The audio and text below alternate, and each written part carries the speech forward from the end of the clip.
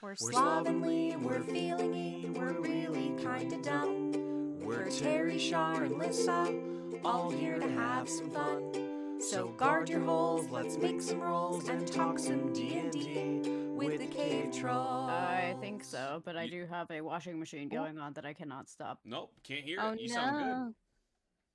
Well, hopefully if Terry is recording like through Discord, the noise canceling stuff will take out the... You sound great.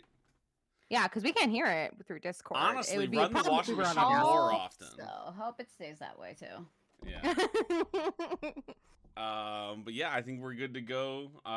Thank you for indulging me, Sade, so the coffee could kick in. I appreciate it. You're so welcome. Anytime. I'm always here to vamp because like Liz, I am part vampire, but she's like the cool part. And I am the one that just feeds off of like psychic energy from what we do in the shadows. Just like tell stories until like slowly the life drains out of somebody. And so. I'm Guillermo. I'm just your ghoul that sometimes feeds you flies and puts dirt from the homeland underneath your casket. Yes. Yeah. Perfect. Yep, that makes a lot of sense, actually. Yeah. Let's get started. Hello and welcome to the Cave Trolls podcast. My name is Terry Smith, and you're listening to the only TTRPG show that gives you all the nerdy news you need to know about. If you get it from somewhere else, you're wrong. Stop it. Come here, and we'll give you just a piece, just really the piece that we wanted to talk about. I've been trying not to put every single new game possible that's coming out on this show because we'd be here for 9 hours. A lot of TTRPGs get released every single day. So I tried to whittle this down to some games that I kind of want to talk about, and I was able to find information on. So without further ado, with me I have two special co-hosts today. They're not special as in like they're not the normal co-host. They're just special. One half of the Slander Trolls, Sade. How are you doing today? I'm feeling not very special anymore. Oof. Thank you, Terry. No, you are. That was my point. Is you are special. It's just like when I say an extra special guest, they're thinking like, oh, we have a guest host. No guest host. Normal host. You're just special. I was trying to compliment. Really driving. I failed. It did not feel like one. All right, and the other half of the Slander Trolls, apparently you being special to me is not special overall. Lissa. Hi, I'm always special. Thank you. There you go. There you go. See, she gets it, Shar. God.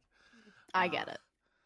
Anyways, first up we have our Bits and Bobs section where we talk about all the games and supplements that are coming to a TTRPG table near you. First up, we have Hamsters and Himbos winning the Best Title of the Day award. I actually found out about this game through Threads. Lissa sent me a link, and it was very interesting because you can't view Threads on a PC, but you can view posts on Threads from PC if you have the direct link. Zuckerberg, get your shit together. So let's explain Hamsters and Himbos. Giant hamsters have appeared in Willowdale. Their flowing, shining coats tell of pampered creatures on a rich diet full of keratin. However, the townspeople are terrified and have no clue where these creatures came from or why they are here. Children ride them like ponies as they devour all the flowers and uproot old Harold's pristine lawn. He has manicured to perfection over 70 years. The roads through town are impassable as they bask in the streets. Poor Edna was even trampled by their dainty paws while shooing a group off her porch with a wash rag and is still in the hospital. That's when you, the president of the local book club and self-proclaimed gumshoe, knew exactly who to call for help. 3 himbos with courage as big as their muscles, big thighs, big arms, and big hearts. May not be the brightest bulbs in the box, but they sure know how to make things happen. Paired with your deductive reasoning and strong sense of plot cliches, the 4 of you embark on the investigation of a lifetime across Willowdale to uncover clues and discover the truth behind the giant hamsters.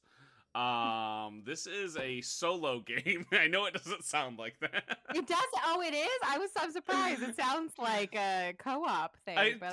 So the first time I read this, Lisa sent this to me last week, and I was like, "Oh my god, we have to play this!" And then I read it as a solo game. I was like, "Well, I did not see that coming." Much like the rest of the prompts. So it's a journaling game. It's got the prompts, locations. It combines the dice mechanics as well, similar to a lot of the journaling solo RPGs that we've talked about, but with a very inspired setting. I love the idea that it's Murder, She Wrote meets Himbos, I guess. I don't even know what to combine that with. Yeah. So you're using D4s through D12s and combining that with your journaling prompts. It sounds like a fun time. Very, very specific, very niche, I would say. But I'm really looking forward to it. Alyssa, I'd love to hear your thoughts since you're the one who found this and brought it to me. It had two things that I like: hamsters and himbos, and I was sold. Immediately. It was like a no-brainer. I saw hamsters and himbos, and I'm like, oh, yep, there we go. Yep, love The it. subtitle is The Small Town Mystery of Unmatched Thickness. Thick with two C's. Two C's. Exactly. Like, there's nothing about this that I don't love. Like, obnoxiously. Like, I obnoxiously love this. Everything about it.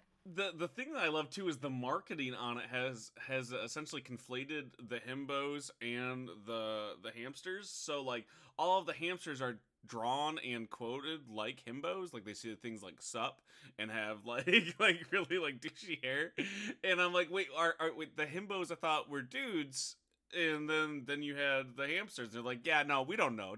We're just drawing shit. Like, just come play this damn game. And I'm really into it. I'm flying by the seat of my pants here. Sade, what are you thinking here? I think it's adorable, and I love the vibes so much. Himbos is one of my keywords. If you want me to play with a himbo, that is absolutely correct. Himbo is also, I think, my default favorite NPC like persona that I go into, just because they're just no thoughts, just vibes. So yes, please, all of this. Well, I think if you're digging the vibes, Hints and Hijinks has a few other games. That's who created Himbos and Hamsters. The whole idea behind the game is each time you gather a clue, you go up a dice roll. So you find a clue, you go up from D4 to D6 all the way up to D12 for your final roll. Very, very simple but fun mechanic. I've always really liked the growing dice mechanic. So I think that people are going to enjoy it. Please let me know if you check this out. You can pay what you want on the itch.io website. I'll put the link in there. I'm excited to check it out. I haven't had time yet. But we'll see. We'll see what happens with the hamsters and himbos. Moving on, tarot-based RPG Likeness Machines pits a struggling actor against their corporate AI replacement. I love this idea so much. It's also available on itch.io. I'm going to read from the Dicebreaker article on it from Chase Carter. While thousands of artists and creators strike in joint worker action between the Writers Guild of America and the Screen Actors Guild, American Federation of Television and Radio Arts, an independently created tabletop game, hopes to raise funds for picket line stalwarts.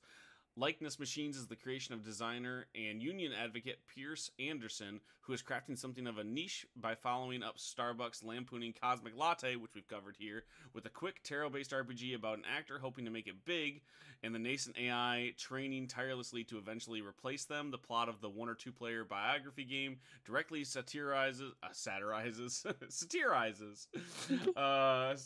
Hollywood growing fascination with AI-based technology such as ChatGPT and its supposed potential to replace writers and other creative positions within an already precarious and exploitative industry. In fact, AI adoption is one of the major sticking points striking film television workers want addressed from their list of demands.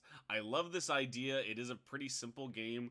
The art's pretty cool too. Like, for it coming out as quickly as it did, like, I feel like they had to have known about the AI replacements. So, like, they had people talking to them about this like hanging point in the negotiations, because I just found out about this and I followed it pretty closely, like maybe 2-3 weeks ago. Really? Yeah, maybe it was close to a month. Like, I've been following. Well, I have a sibling. I have a brother who works in the entertainment industry. So like I've been getting a lot of the hot goss from him. I'm just like, what's the word from the inside? What do the executives think and stuff? So I've been following this for a while, like months and months. They knew about the negotiating part of like for the background actors, that specific part of it. Not in so much words like they were trying to steal likenesses, but they knew the AI was a big sticking point. Because that I knew, yeah, for sure. But this specifically references the background actor thing. Basically, I think they had to have like slipped that in. It must have been like part of the mechanic. Yeah, like that was my saying. Like, I knew they were trying to replace with AI for a long time. Like, especially, do you remember that Robin Wright movie that came out a few years ago that basically predicted it? No. It was like a little indie film. She tried to sell her likeness. She was a big name movie actress, sells her likeness, and comes like wakes up to the world knowing all these movies that she's done, but she didn't do them. It was the AI. Very similar to the Black Mirror episode they did recently. But yeah, like this is calling that stuff out. So again, like you said, maybe because they've been talking about it, knowing a little bit more, it was already kind of in the inside. weeds. Yeah. Yeah. But I like how fast they throw together these games. Like when they did the Cosmic Latte that came out right when the Starbucks people were striking. Still are, by the way. It's not done yet, so pay attention there. But I love this. We need to talk. If you got more hot goss, get off the mic. Let's talk about it. Yeah, well, I'll give you all the hot goss. Yeah, I know mic, a few people in SAG, and I know people who are like what they call like pre-WGA, which really isn't a thing, but the people who are like trying to work out there, and they know people in the WGA, but I don't know anybody personally. Most of the writers I know write books or comics. People who write TV shows don't talk to me. That's not a thing. It's because of the smell, and I don't blame them.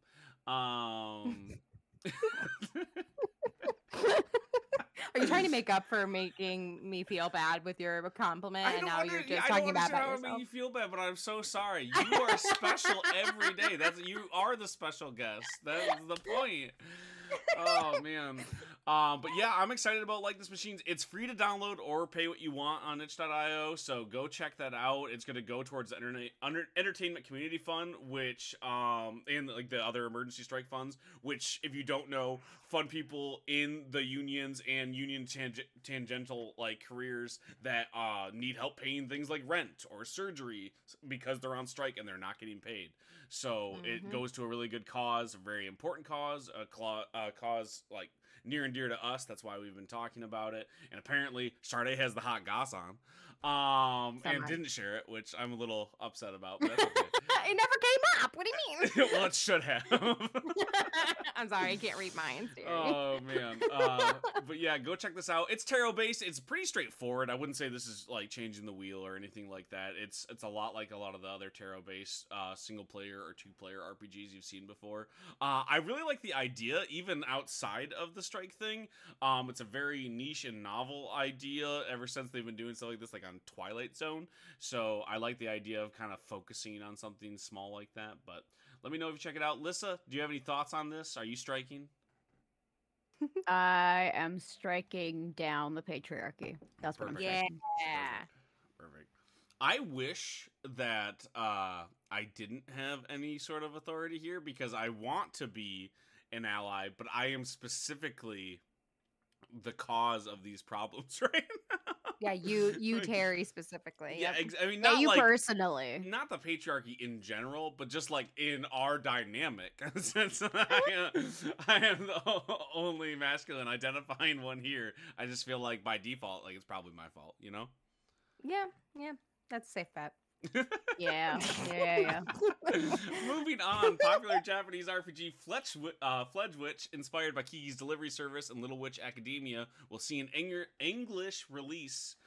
This comes from Matt Jarvis over at Dicebreaker. I'm very excited about this one. I know we've talked a lot about how I was a little sad that Elden Ring wasn't coming right away for an English release, and that game was doing really well. And a few other games that I've really dug over the years, RPG-wise. In Japan, I've had to find like friends, and I have a few friends that speak Japanese, and they'll put in some translation work for me. They're like, yeah, here's like crib notes, and I can read a little bit of Japanese, so like I can make do. But when these translations come through, it's super exciting because it's just a different game design philosophy, because it's this weird cyclical nature where like D&D inspired a lot of JRPGs, which inspired a lot of TTRPGs in the West. And they kind of evolved down two different paths. So it's really cool to see these mechanics pop up that I wasn't privy to in my youth when I was first playing TTRPGs. So a lot of these games that are inspired now and finally getting translations, it's just very exciting to see. But let me talk about Fledge Witch. The Magical Apprentices of Elamiria will localize the magical school RPG set in the fantasy setting of Elamiria, a land where witches have been driven to the edges of civilization by magical catastrophes of the past. Players will take on a role of apprentices led by one player as their guardian witch, effectively taking the place of a typical GM, as well as role-playing as a character themselves. Together, the group will work to help the witch pass down their secret knowledge of magic and earn their teacher's respect. I love the games where the GM gets to play a little bit too. That's as a forever GM, it's always a little special to me when I get to do something around the table. Me and Sade talk a lot about when I don't have an NPC in there. I just look sad. So it's like let's find an NPC for everyone to talk to. We can move the plot forward, and Terry doesn't look so bored. I'm excited about this. Any thoughts on Fledge Witch, Sade? I don't really know much about like the system and stuff, but Okay. I'm always about more like, you know, witchy RPGs. Like always. So anything that puts that in the forefront, I'm about. So, like, to give you a little bit of a primer, I hate to generalize a lot of these Japanese TTRPGs because they're not all the same, but this one has some of the flavorings that I was talking about. It's inspired by some of their older games and JRPGs in general, like from video games, where it's very XP based. It's very much about moving those different bars for your character. You can use your experience points by moving one of 6 crafts. So summon craft, song craft, potion craft, tool craft, and lore craft, and house craft. And so those are different magics that you can learn and that focus on, you know, obviously their namesake. I really love the idea because it's focusing on everyone's a magic caster, everyone's doing the same thing. You can really customize it. It very much feels like a good version of like a Harry Potter system. For lack of a better term, a little bit more crunchy than something like Kids on Brooms, which I enjoy very much. It's a fun game, but it is very light, very loose. This is a little bit more crunchy, a little bit more to dive into with like your skill tree and which talents you pick as you level up. So you can really focus like, hey, I really want this to be almost like a bard. So I'm going to focus on my songcraft, which has a lot to do with like charisma and like controlling and charming different creatures. Whereas like the potion craft is exactly what it sounds like. You're developing and brewing new potions that can buff your party or poison other people. It's a very intricate system the aesthetic is all very anime, but to me, it really does scratch that itch of something Harry Potter that Tolkien didn't touch. Or Tolkien. Tolkien didn't touch a lot of this stuff. You are correct. Yes. Tolkien definitely didn't touch this. I love that. Honestly, that sounds like for me. Tolkien had nothing to do with this. Thank you. All right, I'm in. That J.K. Rowling didn't touch at all. Good. Perfect. So I don't know if that helps a little bit. I don't quite know how to play the game yet. I haven't had a chance to get my hands on it. I do have a friend who knows the people working on this, so I've been trying to like weasel my way in there, like get my hands on. They're like, oh, for the show. I'm like, no, for me. Let's get a playtest going. Let's do this. Yeah. So I might get an early copy of the translation. So maybe that's something that we can do. But it's not out yet. It's still just on Kickstarter. You can get notified when it launches. Lissa, is this doing anything for you? I know you're really into gothic horror. Not quite here, but you know, adjacent. Yeah, I mean, it's giving witch vibes, which. I really wasn't getting that. Where are you getting that from? Yeah. I feel like you missed that whole thing, Harry. You need to pay attention when we talk I'm so sorry. to you.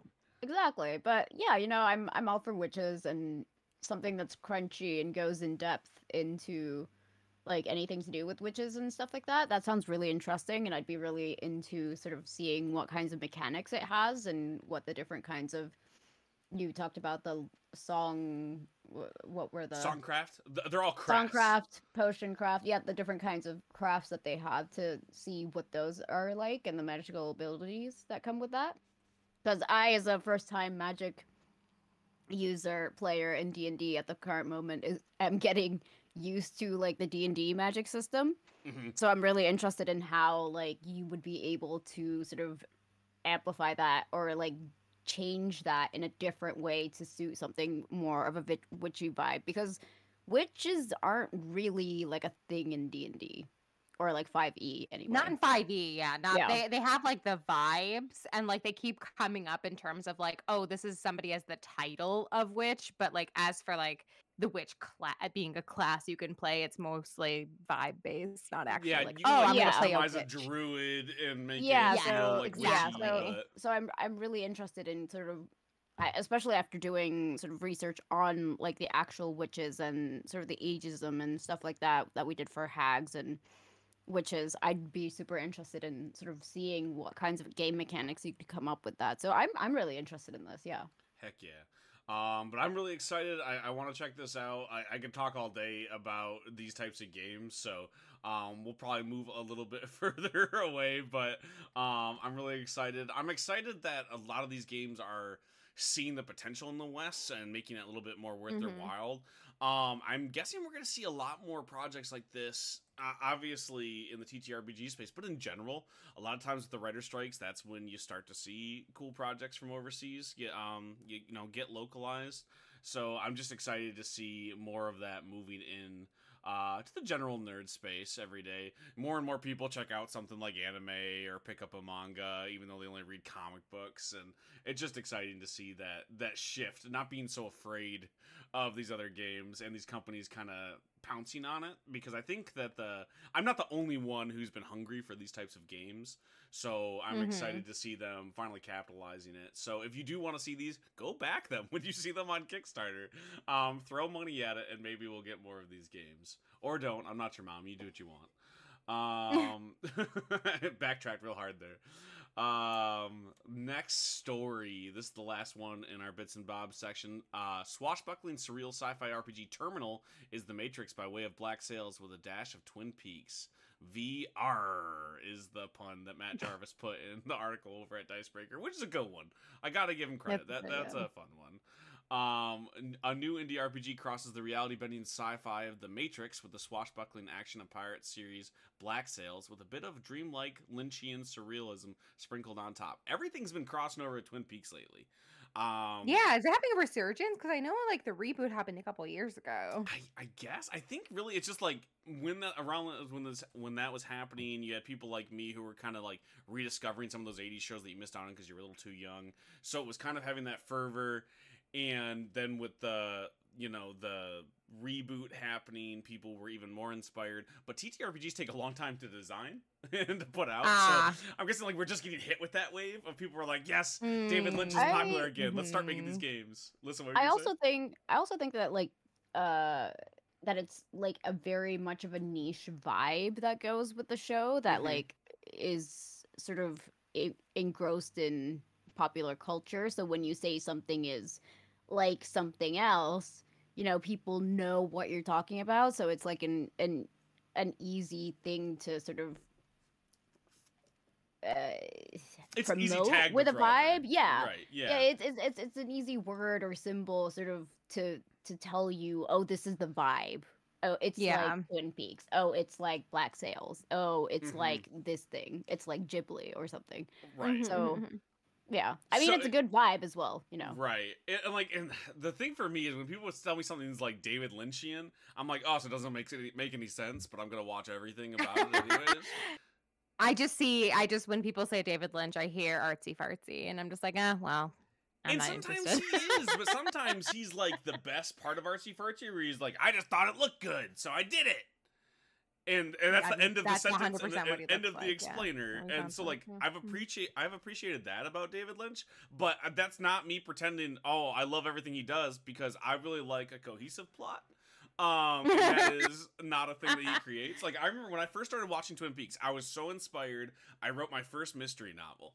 And I was like, whoa, this is so cool. And then I realized that while there was a mystery there and he did have an answer to it, that's not really what Twin Peaks is about, funnily enough. Like no, it's not. It's not a murder mystery about this girl who shows up dead. It's like, yeah, what if like your dreams could become reality and there's a demon, but I don't say any words out loud. I just kind of sometimes show you a lady who's holding a log in a weird red room. You'll pick it up from there, right?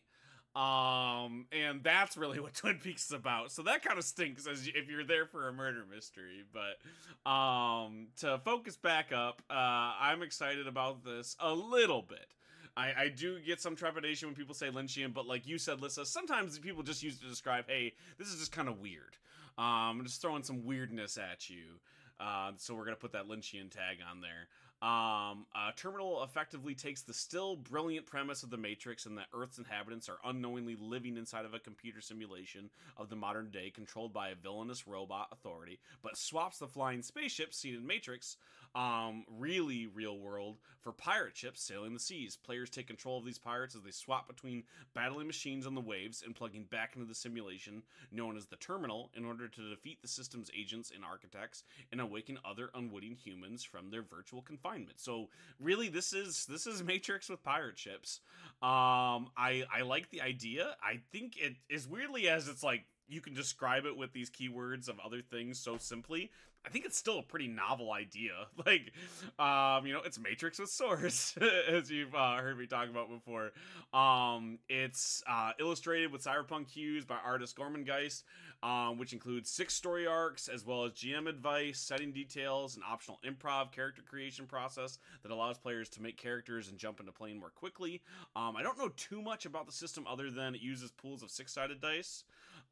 So it might be similar to Mutant Year Zero, but I haven't got my hands on it before, so I don't quite know. I know it comes from Kayla Dice's like Rules Light system, so it is going to be closer to Mutant Year Zero than not. So Mutant Year Zero, Tales from the Loop, Things from the Flood, T2K, a lot of those success or failure systems that are a little bit more rules light.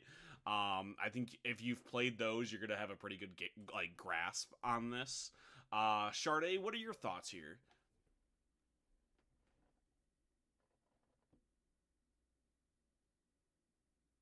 None. Discord booted her. She's trying to reconnect now. That was perfect. So we'll probably move on. Listen, do you have anything to add before we go on out of this section? Not really, but I am shocked that Sade has been at a loss for words because she is not one usually to be at a loss for words. Yeah, I'm gonna edit out the part where we explain that Discord booted her, so it just sounds like she's just so flabbergasted by this game that she can't talk more. It's just like beautiful. Yeah, just beautiful. Completely so into this idea. Probably went to play it right now, actually.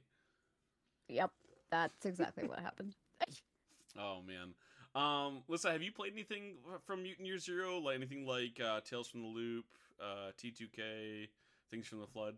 Anything of that nature? No, Terry.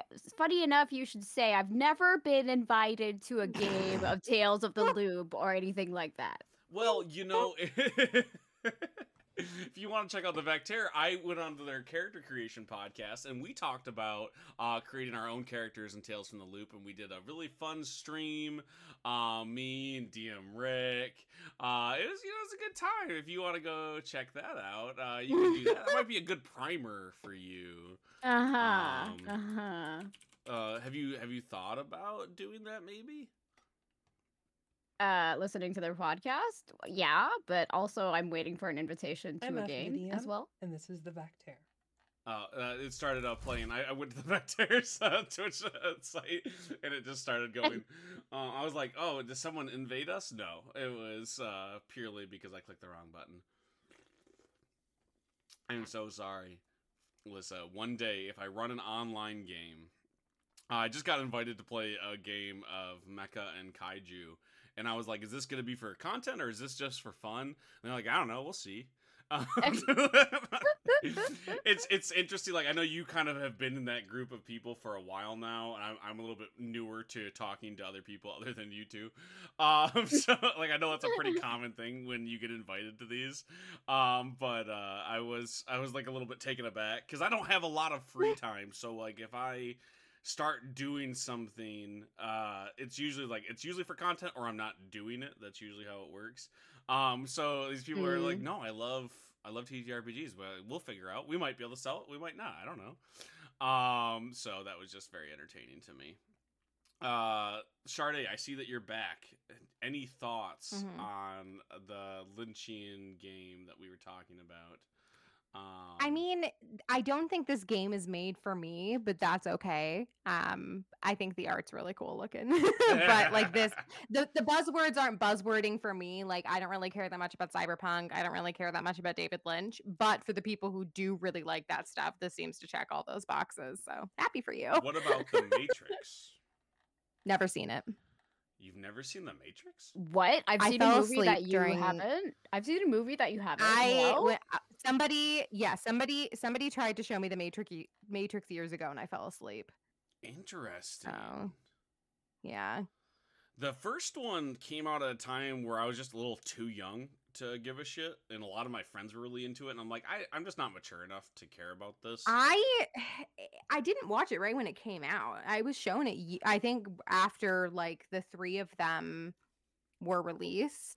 Like, I think there is only 3. I don't really know that much about the Matrix. There is only the 3 ones, then there was like an animated thing, right? Something like that. I was shown it years after like all of the content had been released. But I just fell asleep. I'm sorry. If I rewatched it, I'd probably really like it.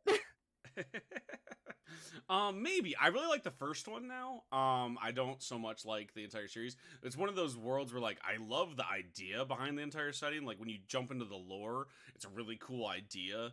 And a lot of their expanded stuff makes the story better retroactively. But I think the second and third films are just bad movies. Story's really cool, bad films, in my opinion. The fourth one I think is objectively bad. Is that the reboot, or did that come out it's not a around the reboot. same time? It's not a reboot. It's a sequel. It's the 4th movie. Oh, okay. It's one of those 20 years later sequels. Oh, I hate those. Yeah, So. I like some of them. Sometimes I they do good. I think I don't have like a bias that like when I hear they're gonna make it, it's gonna be bad. I think they can be good. I think more often than not, they're not. Like I think a lot of times they are just cash grabs. But I'm not against them. Just like reboots. I like reboots. I love covers. Covers are one of my favorite things in music. That doesn't mean that the cover is automatically going to be bad. But if you don't put the love into it, it's going to be. Yeah, just have your expectations on the floor, and then so when someone, exceeds it, you celebrate it, So your expectations are on the floor, so it's easier to meet them in that case. Like, some of my favorite Predator movies are some of the later ones. Like, Prey. Prey is one of the best movies I've ever seen. I love that fucking movie. And Predator's one of my favorite movies ever. You never seen any of them? I mean, no. You're a big action movie buff, so I'm surprised. That's true. Yeah, I'm really into action. You know me. I love that. It's my favorite genre ever. Oh my goodness. All right. After botching the one last job that was supposed to get them up and out of the irradiated slums of futuristic Lower Tokyo, 2 small-time crooks, Tib and Ren, along with their mentor Lee, are caught between superpowered gangs, a violent police state, a class revolution, and a leather-clad, pyrokinetic madman trying to burn it all down. Thieves, family, flame. Tokyo will burn. Written by T.S. Luther, the writer behind Growing Up, drawn by Sky Hawkins, the artist and writer of Exhaust, and lettered by Mike Stock of 32 Kills. Tokyo Fire is a 7-issue limited series that follows 2 thieves as they navigate the final days of their city and unravel the conspiracy that led to its downfall. With your help, we can jumpstart issue number 1 and start telling the story of Lower Tokyo's descent into ash. Tokyo Fire comes to the crowdfunding platform Zoop.gg in August. Head on over to Zoop.gg to get notified when the campaign goes live, or go to campykilledcreations.com/comics for a 5-page preview. Moving on, D&D's upcoming virtual tabletop radiates a big-budget misunderstanding of what matters in role-playing games. Now, this comes from PC Gamer, and I was very excited when I read this, because this is exactly what we've been saying since it took them long enough to catch up. Exactly. Harvey Randall over at PC Gamer. If you don't check out a lot of video game stuff because you're listening to mostly TTRPG, PC Gamer is exactly what it sounds like, but I really, really like their coverage of Baldur's Gate, of D&D more recently with some of these. They've been doing a lot of good tech stuff when it comes to VTT. That's where a lot of my news comes from for that, because they get more into the technical side that you just don't see from something like Dicebreaker, because that's not what it's about. Like, they're talking about the different suite of tools that we could use, whereas in PC Gamer is like, here's how we can run this thing. So go check that out if you're looking for more of the technical aspect. But let's read from Harvey's article, Wizards of the Coast's bizarre fascination with flashy 3D graphics is a swing and a critical miss. Update. At a creator summit earlier this year, Jeremy Crawford revealed that 1D&D was intended to be a placeholder name. I've updated the article to reflect this. I love this idea that they're still saying that 1D&D is a placeholder name. Yeah, I just read that and I'm like, that's the first time I've heard that. Yeah. But has that just been like me not paying attention enough, or is that like? No, it's come up a couple times in the last couple of weeks. Okay. Yeah.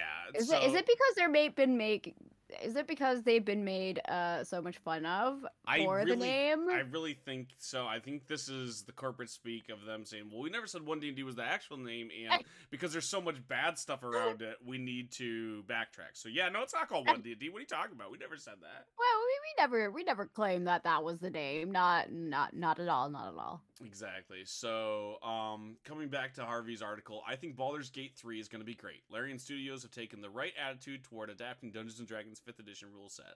The tabletop game systems forms the backbone, sure, but it's still been built as a killer CRPG first and foremost, with its own story, identity, and campaign. Larian knows it's building a video game, and they aren't trying to replace anything.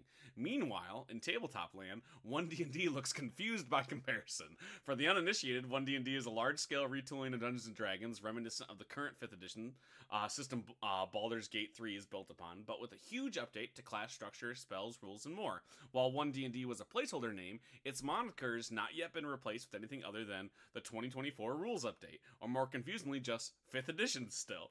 This makes it a little hard to talk about, so for the sake of this piece, I'll keep with the code name. It's also coming with its own bespoke virtual tabletop experience, a flashy big-budget platform with 3D miniatures, spell animations, and more. It's meant to be a new digital way to play the pen and paper RPG, not a video game. Though you'd be forgiven if you mistook it for one, because personally, I couldn't be less interested. A historic fuck-up with its own open game license earlier this year seemed like an attempt to limit what its competitors could do in the space. Now that it's been walked back, I'm still left with my head scratching at the concept's bones. The tabletop looks pretty slick, as we said recently, sure, but what's the bloody point? Before stepping up on this little soapbox, I want to highlight two virtual tabletops that are currently pretty popular. Roll20 and Foundry. While our Robin Valentine's thrown together a list of his favorites, so you can click that link, please, because that's where I've gotten a lot of my primer for this article. I'm going to lay out why these two programs jive with the way I play D&D for more than one D&D's proposed digital wonderland. So he goes into depth about Roll20 and a lot of stuff that we've talked about. It's really simple. It's 2D. You move your little figures. It doesn't take a lot to plug and play. And Foundry is a little bit more for the tinkerer's side. Foundry has a lot of the other things that you want to put into, like you can put in like the Fog of War a little bit easier, and it has a lot more of the tools, like the different sounds that you can add in, a whole music suite, a lot of what you would want from a fancy version of a VTT. So with that primer, we can jump into the rest of it. So when you talk about the new 1D&D VTT, Harvey mentions he can't help but be reminded by the differences between the floundering metaverse attempts from companies like Meta, Clean Dull, and the more anarchic VR chat, where Winnie the Pooh can watch while you get a baptism from a licensed priest. He swears it's going to make sense in a second. 1D&D looks like it wants to offer a tailored high-fidelity experience, much like VR chat. However, virtual tabletops that have done well are decisively weird and collaborative and communal. They're workshops rather than theme parks. Instead of providing a digital experience, they serve as a way for people to build up that experience for themselves. A glitzy 3D cage not only robs people of the opportunity to use their imagination, it's also far harder to hack and to customize and to put other options out there, making it inherently restrictive by design. Not to mention, you can use VTTs like Roll20 and Foundry to play other systems, something highly recommended even as a major D&D devotee himself. Maybe he'll be proven wrong. 1D&D's high-fidelity miniature sims will blow his socks off. Speaking as a longtime TTRPG player, however, the hyped-up digital experience doesn't look that enthralling to him, and he goes on to complain a little bit more. But I love this scathing article because it had been saying all of the things that we've been saying. I don't know who it's for. I think it's really cool that it's fully 3D and awesome, but when you have stuff, I forget the name, Tailspire. When you have Tailspire, why do we need a competitor that's just going to do it worse? with fewer options. I still don't understand what they're trying to do, especially when you have Baldur's Gate 3 happening right now. You have this cool 3D version of D&D. Why not jump in and make it accessible? Why not make it so most of your players, which is like the majority of people that hop on, can just play really quickly? That's still one of the boons to D&D. D&D still, 5th edition is easy to jump in and understand, and enough people know it to where it's almost secondhand nature, to where like you use those mechanics in other games to ease new players in. I just don't understand who this is for. Alyssa, help me out here. What are they doing? I mean, it just kind of sounds like they want to, and I use this word specifically, spearhead like D&D going into the future, and they want to make it as technical as possible, which just means that the accessibility and the for people who don't have the equipment to run something, because wasn't this like designed on Unity, or like I think it's bigger. I think it's on Unreal Engine 5. Oh yeah, Unreal Engine. So that's not gonna be accessible for people who don't have the right equipment for that. Granted, yes, okay, when you go into sort of the nerd industry with this, so it in a generalization, geeks will usually have, you know, a certain amount of income, a certain amount of, you know, tech, a certain level of requirement for said tech being, you know, the how good their PC is. But because D&D is becoming bigger than just, you know, the main geeks, the cis white men with, you know, middle class jobs, it's no longer, you can't assume that people are going to have that kind of tech to be able to run this kind of game and be able to afford, you know, this kind of like virtual tabletop, because it gets expensive. Like being a nerd, being a geek is expensive, just downright Full fact. stop. But I don't know, it's like they want to spearhead something to the point where like they are overlooking the people who are coming into the industry who may not be the people who would be able to use this thing. Like, granted, they say, yeah, you could always play 5th edition, but this is the next new thing. So by that statement, they're already like discluding everybody new who doesn't have access to it. And I mean, like based on even just like stuff with like Magic the Gathering and like how expensive that got to be, and people like dropping out like flies because they just keep putting things out, and it's just getting expensive, and it's impossible to keep up. Like I just see this same sort of thing happening just with D&D in a way, if that makes sense. No, 100% makes sense, and that's exactly where I was thinking. Especially because I think we would have no argument, and we'd honestly be fine with this if they had two versions, like we've talked about. If they had a simplified, easy-to-use Roll20-esque thing, and then the really fancy thing. Because right now, I use a combination of those. You know I don't like VTTs, but when I do use them, I use something like Tailspire. I won't talk about it because it's not an official release thing. But it's like Tailspire, it's full 3D and very awesome. It can use lots of different stuff. And then when I do actually play online with friends in like a virtual space that we need some visualization, we just use Roll20. That's just as simple as that. Or more often than not, just Google Sheets. We hodgepodge something, because, like you said, not everybody can run these. And I think if they would have taken that into account, I think it would have been fine. But the idea that they're trying to price people out, it's executives understand video games poorly, but they understand them to a certain extent, and they still don't understand TTRPGs. So when they said, "Hey, make this video game," basically, that made sense to them. And I think it's going to be a big hit and a miss for the larger community. I think people are going to use it, and people love Tailspire. People love the cooler aspects of Foundry. People are going to use the system for sure, and it looks dope. The majority of people aren't, though. It's just not going to be available. You know, like they couldn't if they wanted to. Even if you, Lissa, right, like you were like, I love this, I want to use this. You fucking couldn't use it. Like... No, I fucking couldn't use it. And like, to go off your point about like Baldur's Gate, the computer game, the prerequisite, or like what Larian was working at before they did started working on Baldur's Gate was Divinity Original Sin, and I will talk about that for however long you want me to, because it's Let me set the I timer play. for 3 hours. Listen, so- I have 400 hours into that game. I know Holy this game shit! pretty well. Dude, it's not. I almost have It is. 500 It is not. hours, It is. like, It is it's not a not a joke. joke. Like no, it is listen, not a joke. like We I play believe this you. game. It's like I've beaten that game maybe twice. I have about 120 hours. Yeah. No. Get on our level, Terry. Get on our level. I play So- other games sometimes. To Me too. We just love Divinity. to get to my point, Divinity Original Sin 2 has a what I think it's called. It's not a game master mode, but it's like a what is it called, Sade?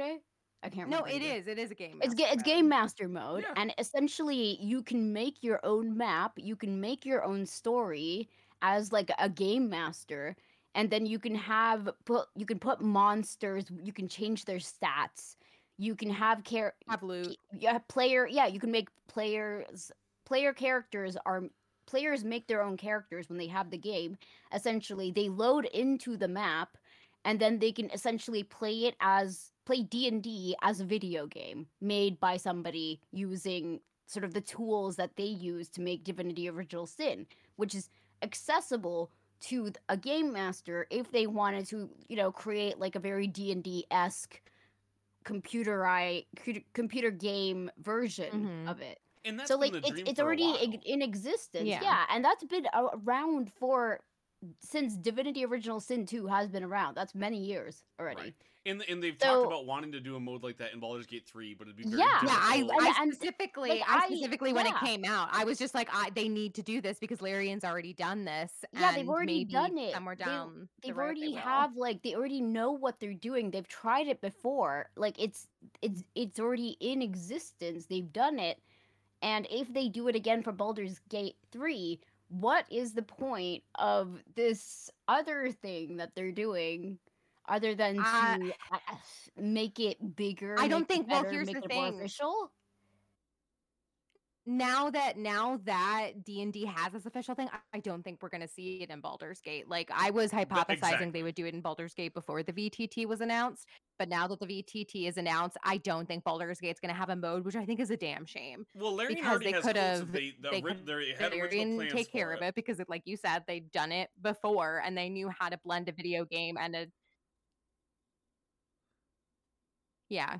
Yeah, they've already And they've now said that they had they quotes for probably it, won't. but they said that they weren't going to do it because not just probably because of VTT partly, but also just because it would be too much work because of how polished they're trying to make Baldur's Gate 3. That it would be next to impossible with all the options that they put in there. It'd just be too difficult to throw in. They'd have to basically put in a mode to make your own video game. Yeah. So they've kind of decided against it. Yeah, it's a shame, but you can understand it. And now that the VTT is coming out, we're probably never going to see that. Like, no matter how much people ask for it, because it's tied to D&D, and because D&D wanted to do it themselves, or the executives wanted like a bigger slice of the pie. And so a lot of the trouble that games that have had a GM mode have. So when you go that in depth, like if you take the suite, say that you had this GM mode in Baldur's Gate 3. Or you could be the DM and make your own campaign, or even one shot, whatever. Making a dungeon in there, because there's so many options. Because it's such a fully fledged RPG, where you have dialogue options, and you can put in they have different sound cues and these monsters that pop up. If you were to do that, it would be such a labor of love. You wouldn't be able to do it every session. It would take so long. When I've used Tailspire and things. Closer to video game suites for D&D, the reason why I've backed off from it is because at my table I don't even use miniatures, right? We do all theater of the mind for the most part, for the majority of my games that can be done that way. It's just so much work to add in that extra level. If you toss in video games and all the things that you can do with that full suite, it's a really cool idea. It quadruples the amount of prep time that you need easily, if not, does it exponentially. It's just not a feasible thing at the end of the day. That's partly why you play For a game with everyone. imagination. Well, yeah, and also it can appeal to a very specific type of game and a very specific type of DM or GM who wants to make that their big like prep Yeah. thing. Hmm. And that is completely valid. Like if you as a GM love like your like love language, like every DM and GM has their own love language. Like they have a part of DMing that is just their bread and butter. Maybe it's all of it, but in my experience, most GMs have like one, maybe like maximum two or three things that they really, really love doing, and they will continue to do that. And that's where the majority of their prep work goes because they love it so much. And there are GMs and DMs out there who love building maps, who love doing that. And that this could speak to those types of DMs and GMs, especially if they are remote and they use VTTs. But that's not, I would say, the majority of games. It's a portion of it, but it's not the majority. And it also might, for DMs and GMs who that's not where they spend most of their energy planning, once players know that this is an option, like maybe player expectations will go up and Word. DMs and GMs will feel pressured to do it, even though they really don't want to. And the DM and GM should be having about as much fun as the players. So, like, they shouldn't be doing stuff that they don't want to do. They should be doing stuff that brings them joy because it's their game too. So it's just a mixed bag, this whole situation. And it'll make some games, it'll accelerate them. It will make it accelerate is probably not the right word. Elevate, that's the word I was looking Yeah, for. yeah. It might elevate some. And for the games that this will work for, it'll work really well. And I think it'll work the best remotely and with people who have really good gaming setups, and it'll be great. Or people who play like with a screen at their table and they have one computer and they project it or something. Like a setup that is built for this will do really, really, really well for this. But for the rest of the games, it's probably a miss. And that's, I think, a bigger portion, which is unfortunate because we should all be cheering for something like this, but because we've already seen stuff like this before and all the stuff that we've seen isn't necessarily like that innovative and there's not really a whole lot to be excited about, it's just kind of meh Yeah. for the majority of other I games. think it'll speak to some players. I think some players are very excited Yeah. about this. Like, I love painting miniatures. I love customizing them. I use a lot of polymer clay. I'll take an old HeroClix figure that's some random Marvel character, and I'll slowly turn it into a wizard that I can use for D&D. However, Sharday, how many times have you seen me use miniatures in our games? I mean, we used I think we used HeroClix like really, really early on in our Forgotten Realms campaign, but Yeah, I think like maybe one session. half. No, like I would say like maybe like the first like month or two, Oh, okay. but Yeah, so a then few. it slowly like started getting edged out because we were getting into battles that were more spontaneous, I think, and like you didn't 100%. plan for, and then we all like jibed with Theater of the Mind. So we're just like, yeah, well, we'll just keep doing this. If we need miniatures, we'll go get them. But if we're cool with describing stuff and we know where we are and we know what we can and can't do, we're good. And that's the thing is, like, I love the miniature aspect of D&D. It's really, really cool, and it scratches a different itch for me. But the spontaneity that you can have if you're not using it, I think, outweighs it for our table. I've played at tables, though, where it's not. We only play the encounters that are planned, and if there's an encounter that's not planned, they bust out different miniatures. It's not quite as bespoke, but it's still, like, you know, there's still options for you there, and it's still, you still pull out all the miniatures, and you find figures that, like, we don't have a goblin one, but we have one that kind of looks like it, so we'll set them up. Right. I'm curious, too, before I'm sure we have another topic to get to, but I'm curious because, say, you're more of a player than you are a DM, GM, like, your prep time doesn't go into, like, building stuff, so I'm wondering, like, as a player, do you have a preference? Do you like... I know you're a visual person, but I know at least at my table sometimes we've been playing around with Theater of the Mind. Do you have like a preference? Do you see the merits of both?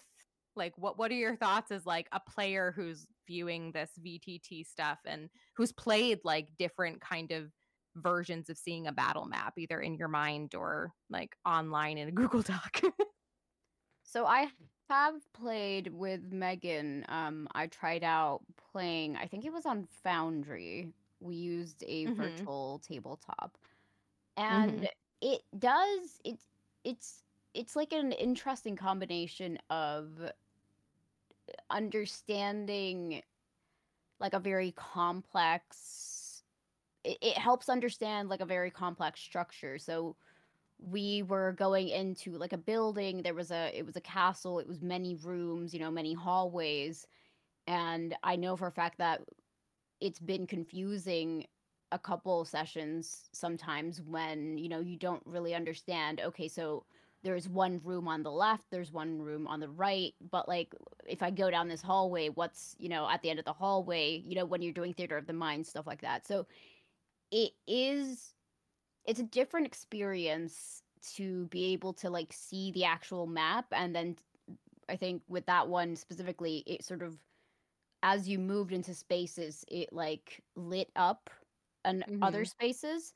So it was That's darkened and cool. then it lit up, and it was very like interactive in that way, which was very cool. But I it only hmm, I do like the fact of theater of the mind because it allows for me to input what I think it would look like based on the DM's description. Mhm. And there's like that freedom of imagination that goes for me. Okay, granted, like depending on how well you communicate, or like the DM communicates like the idea of what's happening, sometimes there's miscommunication involved. Like, was it a stage? Was it a step? Like, how tall was it? And Mhm.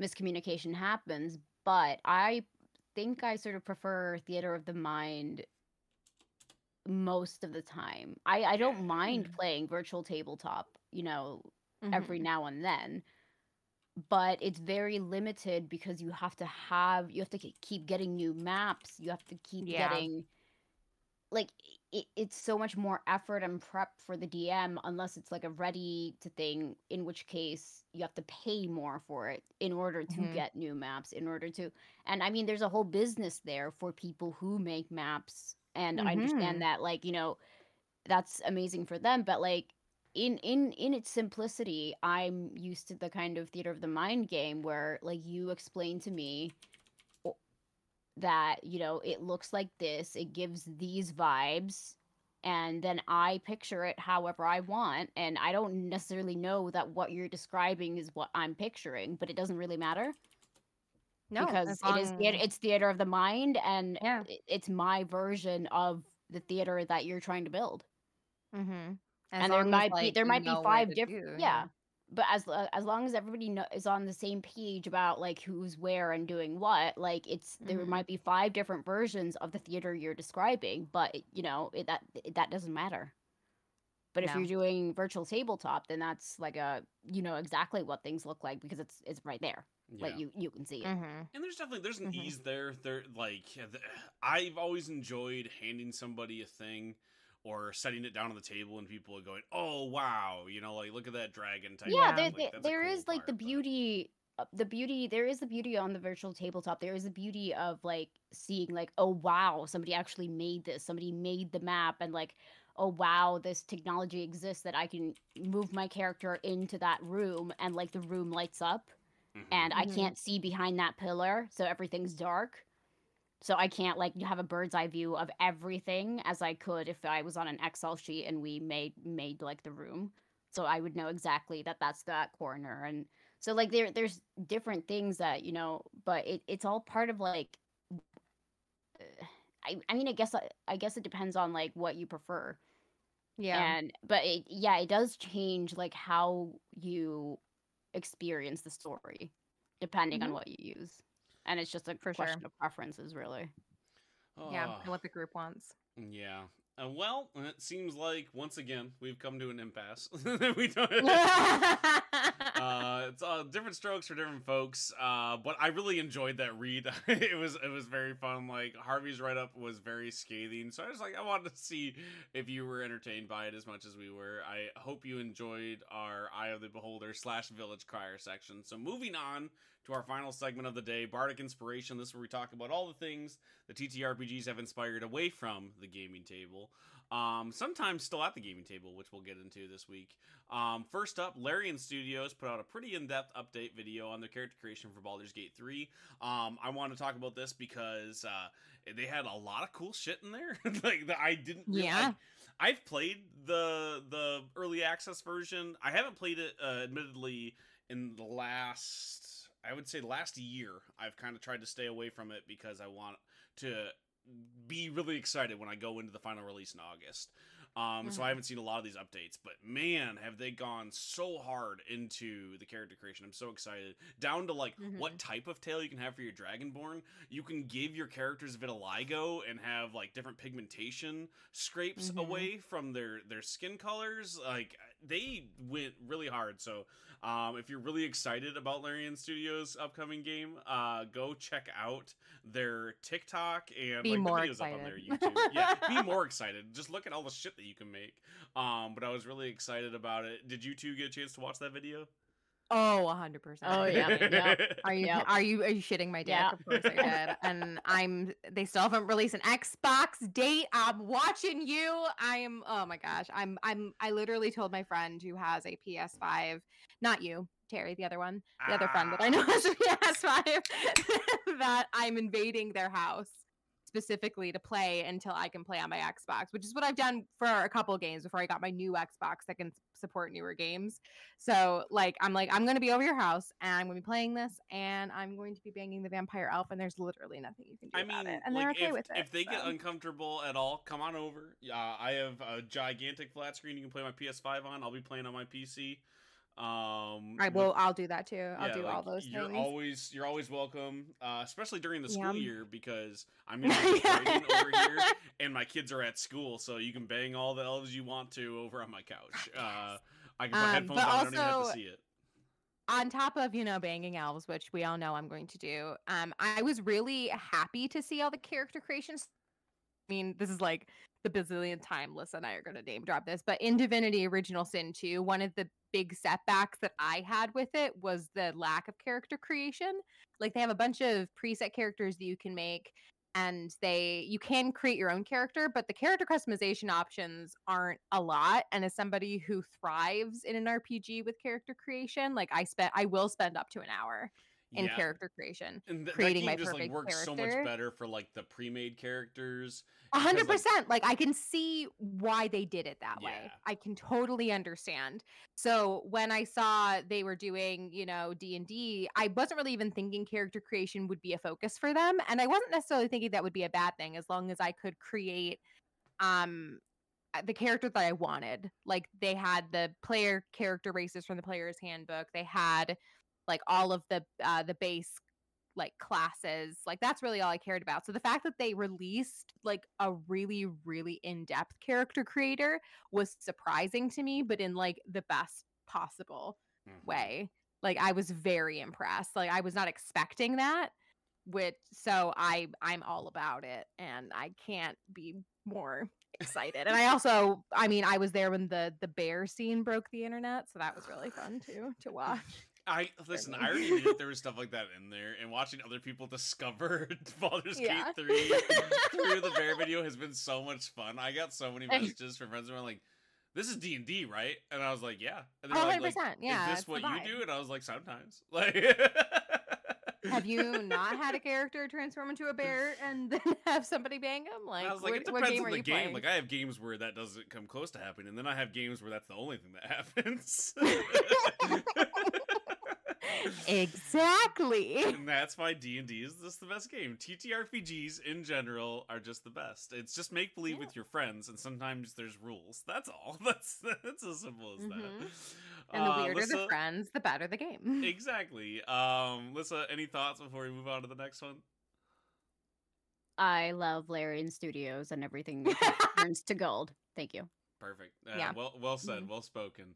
Well said, yeah. Moving on, Coyote and Crow Games Wolves board game announced. This is exciting. Another game in the Coyote and Crow universe. But continuing their trend of just like, hey, let's branch the fuck out and make lots of different stuff. This is a full-on board game. So it's got card game aspects, it's got board game stuff going on. It's in that universe, but definitely not a TTRPG. I don't think too much more needs to be said into it. We don't cover a lot of board game stuff here. I was just excited that they're still branching out in that universe. Wolves is a semi-cooperative, family-friendly game for 3 to 6 players from Connor Alexander, the creator of the Coyote and Crow role-playing game. Players take on the mantle of leaders of communities working to survive through a harsh winter. You'll need to gather resources and, more importantly, strategize how best to share them with other players in need. If any community fails, everyone loses the game. So I was really excited about that. So it's not just like, oh, it's like you kind of work together to beat a bad guy, but there's a winner. No.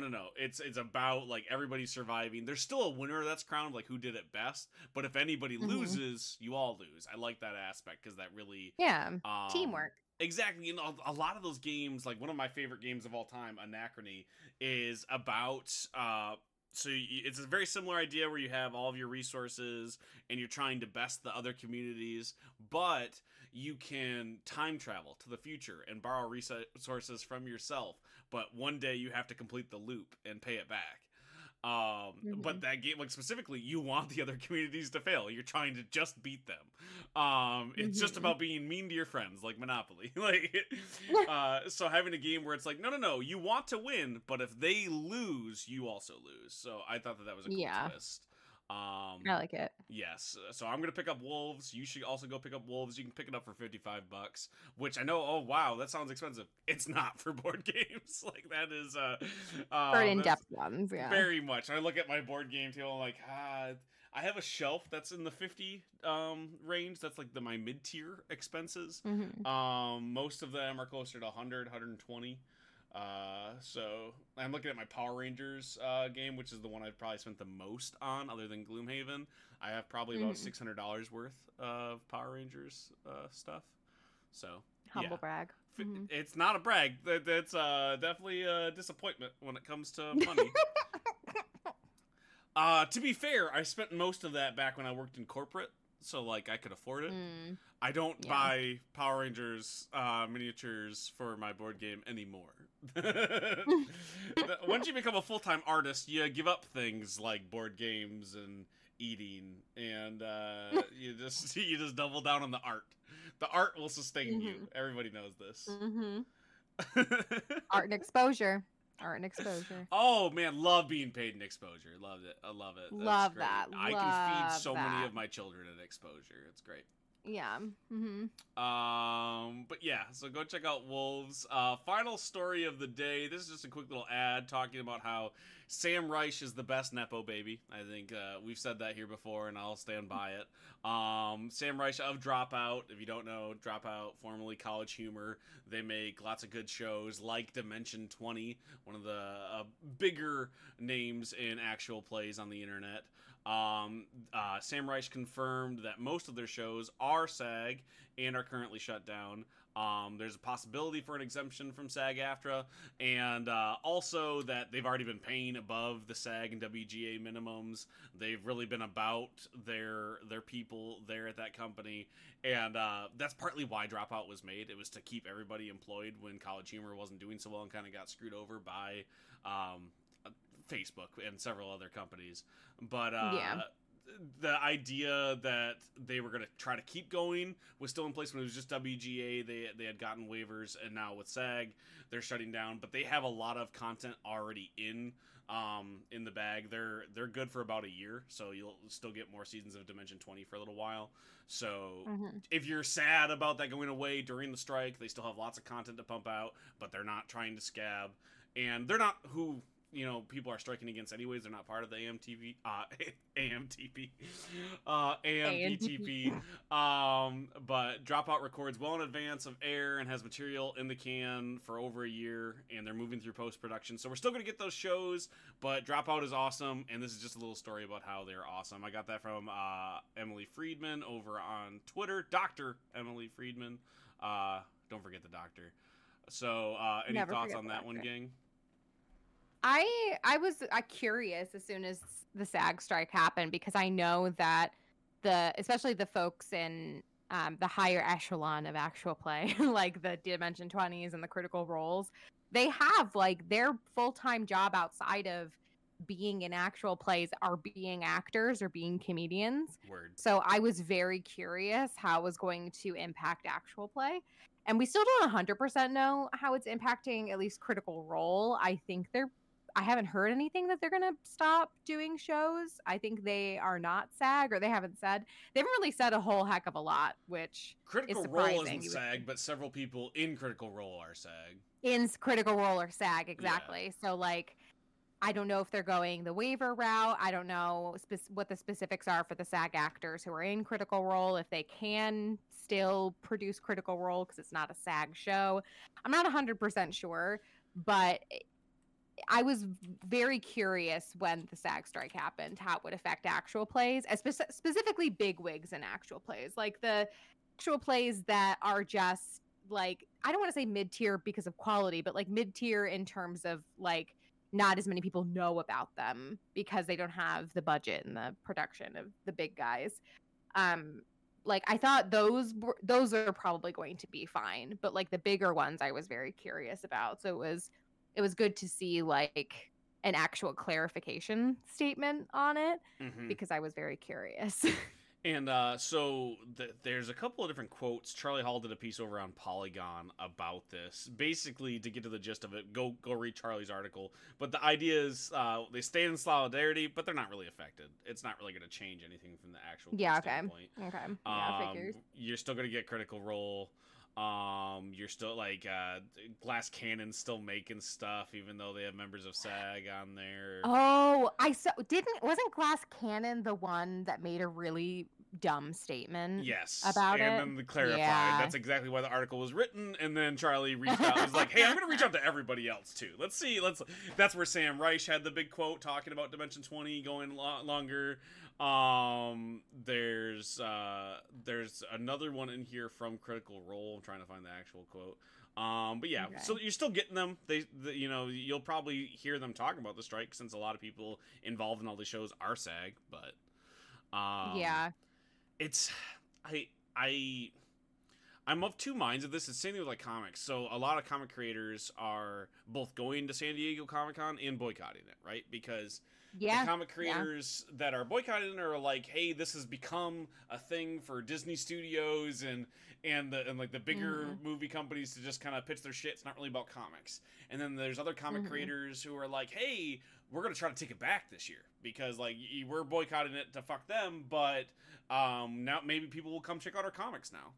And I completely understand both sides of it. It's the same reason why creators from SAG and WGA haven't said, hey, boycott streamers yet. Like, people still need to work. There's certain aspects of that, but maybe avoid the stuff from those big creators. You know, obviously the people who are involved with the AMPTP. So it's definitely nuanced, and you can't just go, well, they shouldn't be making Critical Role because everyone's on strike. Well, it's a different thing.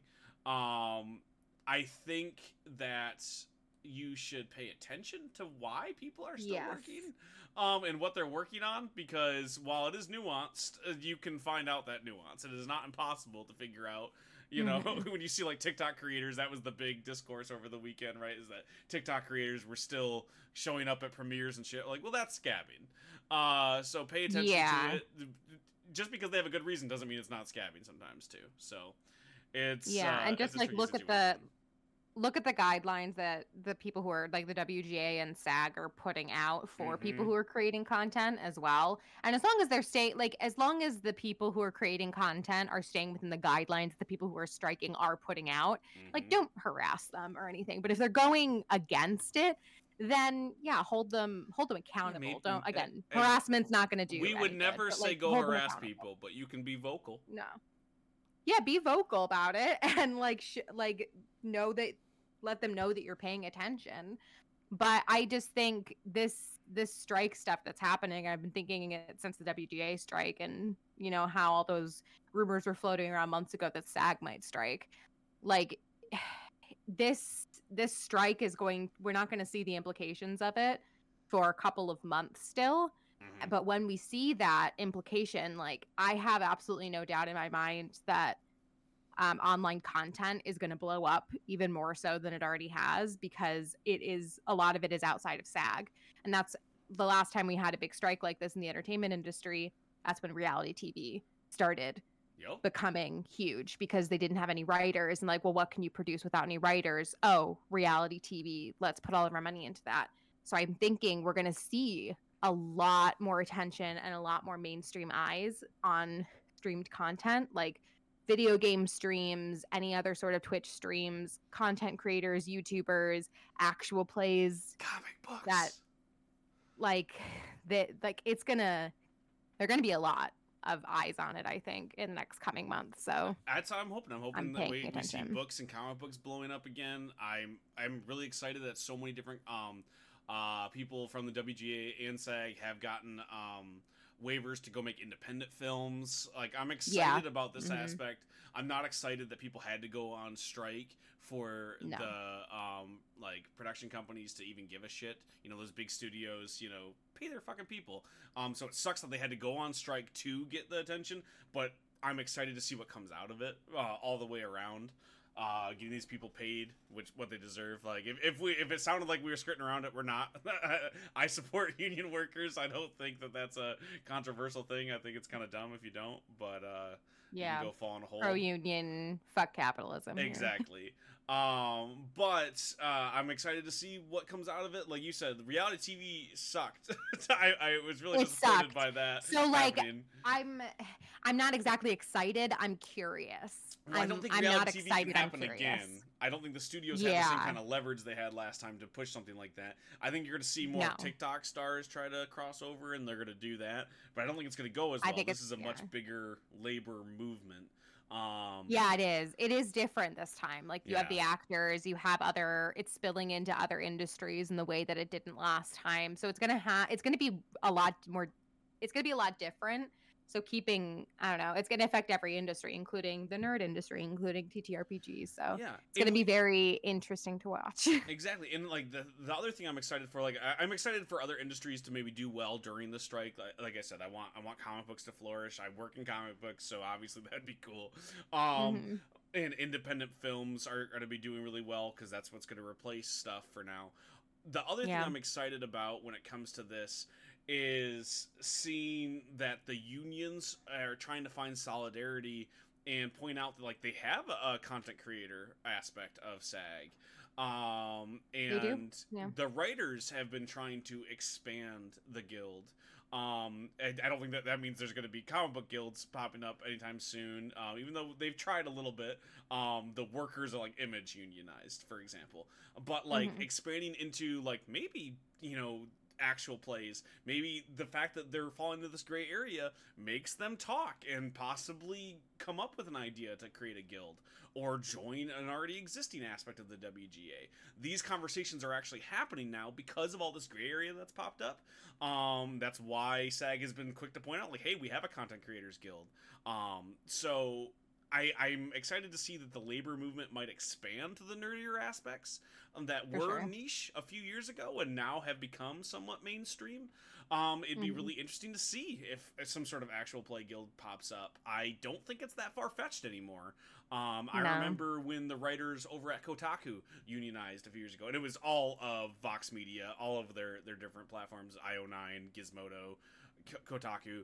When they unionized, it was a big deal, and it was really surprising to people that you could unionize in such a niche aspect where it was just like nerdy journalism that focused really like heavily on like one specific community for each of their sites, right? Like you know you had the Root and you had the Mary Sue and all these like really really specific ones, but like the idea, or Jezebel, no, sorry, not the Mary Sue.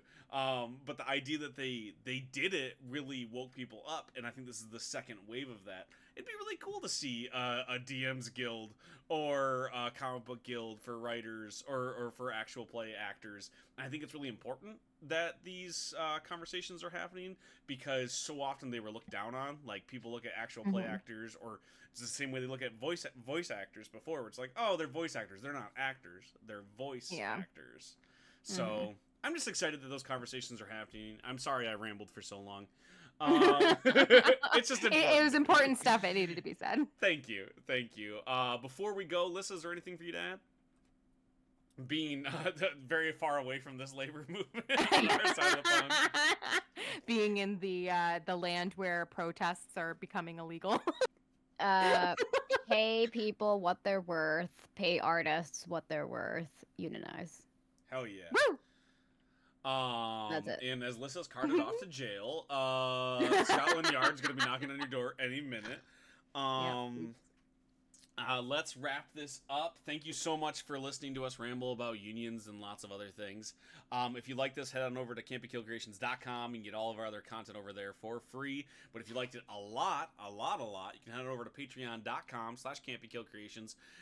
Back us for $1 or $2. Get early content, bonus content, Slovenly Trolls After Dark, Bitches and Books Book Club, Shardy's lore rewrites. Lots of cool shit over there. Go do that. You can find me on Twitter at Resident Evil or CBKC Comics. You can find me at CBK Comics on TikTok. That's where I'm most active. I make lots of TikToks. I'm an influencer, baby. Come and follow me. I make funny memes about comic books. And if you like those memes, maybe check out my comic book, Tokyo Fire. It's on zoop.gg. It's like Kickstarter, but for comics. It's really easy to understand. It's a cyberpunk revolution movement. The workers are on strike in that world too, so if you like that idea, you can go there. But there's more superpowers and cyberpunk motorcycles and people who are wearing leather and lighting buildings on fire. It's a very crazy comic book. Go check it out. You can see the preview over at campykillcreations.com/comics. If you didn't understand any of the words I said and just want to look at some of the pictures, you can do that. I write it. My pen name is T.S. Luther. My artist on this project is Sky Hawkins. We co-created it together. His work is fucking amazing. He looks kind of like the Gorillas anime style, so go check that out, please. Sharday, where can the people find you online? They can find me as the bestest host of the Slovenly Trolls podcast, where we talk about D&D history and lore and all the problematic stuff that's in it in order to learn more about it and do better at our own tables and make the TTRPG space just better overall for everybody. I run the Slovenly Trolls Twitter at Slovenly Trolls, and occasionally the TikTok, which is also at Slovenly Trolls. Hell yeah. Also, I wanted to know if you want to email us, you can do so, campykillcreations@gmail.com, or if you want to find us on Twitter at CaveTrollsPod. Listen, where can the people find you online? I do not exist. I'm a figment of everyone's collective imagination. But the Slovenly Trolls have an Instagram and now a Threads account. Wow. And Cave Trolls Pod is the Twitter account for Cave Trolls, which, to be honest, is Twitter still a thing or has it died? I'm hoping it dies. That's why I kind of stopped plugging my Twitter and being as active. Yeah, on it. I haven't even posted anything on the Cave Trolls Twitter because I'm just like, it's burning, to be fair. It's burning. What's the point? Every time I post anything about comic books, I get like 3 or 4 really cool like people talking to me, and then like 1,000 right-wing trolls, and I'm just kind of over it. Yeah. Especially when your post gets like over, let's say like 1,000 impressions or whatever. That's when all of like the Twitter blue verified accounts come in and start calling you what was it that they called us the other day? Illiterate sexists. Yeah, and I don't know how that works. I don't know either. But that's what they call us. Master's degrees and being women. I don't. It doesn't add up a lot to me, but that's okay. Nope. But just we'll just leave. We'll just go somewhere else. I'm still. I don't know if I'm moving to Threads. I don't know. I kind of boycotted all of Meta's stuff, Instagram and Facebook, and I've dabbled a little bit on those two. I just don't like them. I like the idea that they're being an alternative to Twitter that's doing well. I was there for Mastodon and Blue Sky. And Pocket Rides was another one that I was a part of. I've done a few. I like Threads the best, which sucks. Like, I'm looking at it, I'm like, well, they put the money into it at the time. This is Twitter, but not Twitter. I just don't. I just hate Meta, and I just was really hoping I was done with them. Hate the Zuck. Hate him. I do. I mean, I hate both. I hate both Mhm. for the same reasons, but also different ones. So I don't know. Mm-hmm. We'll see. I might get peer pressured over there. If enough people go, you just have to. You know what I mean? Like that's just part of it's the nature If you of have the beast. listen, if you have content and you have to have a presence online, unfortunately, you kind of have to. You gotta Like, go where the people are, Ariel you have to style. go where people are. Yeah. And I want to be where the people are. Mm. And on that note, we have been the Cave Trolls, and we're sorry. And we're out. And that is it. Once again, we have that special time where we get to thank our Patreon producers. Right now, we have Kim Winson, Jeremy Raymond, The Lorax, and Trellbot. Thank you so much for helping us keep the lights on, the mics rolling. You keep chicken sandwiches in our pockets, and you keep us having fun on the mic. Thank you so much.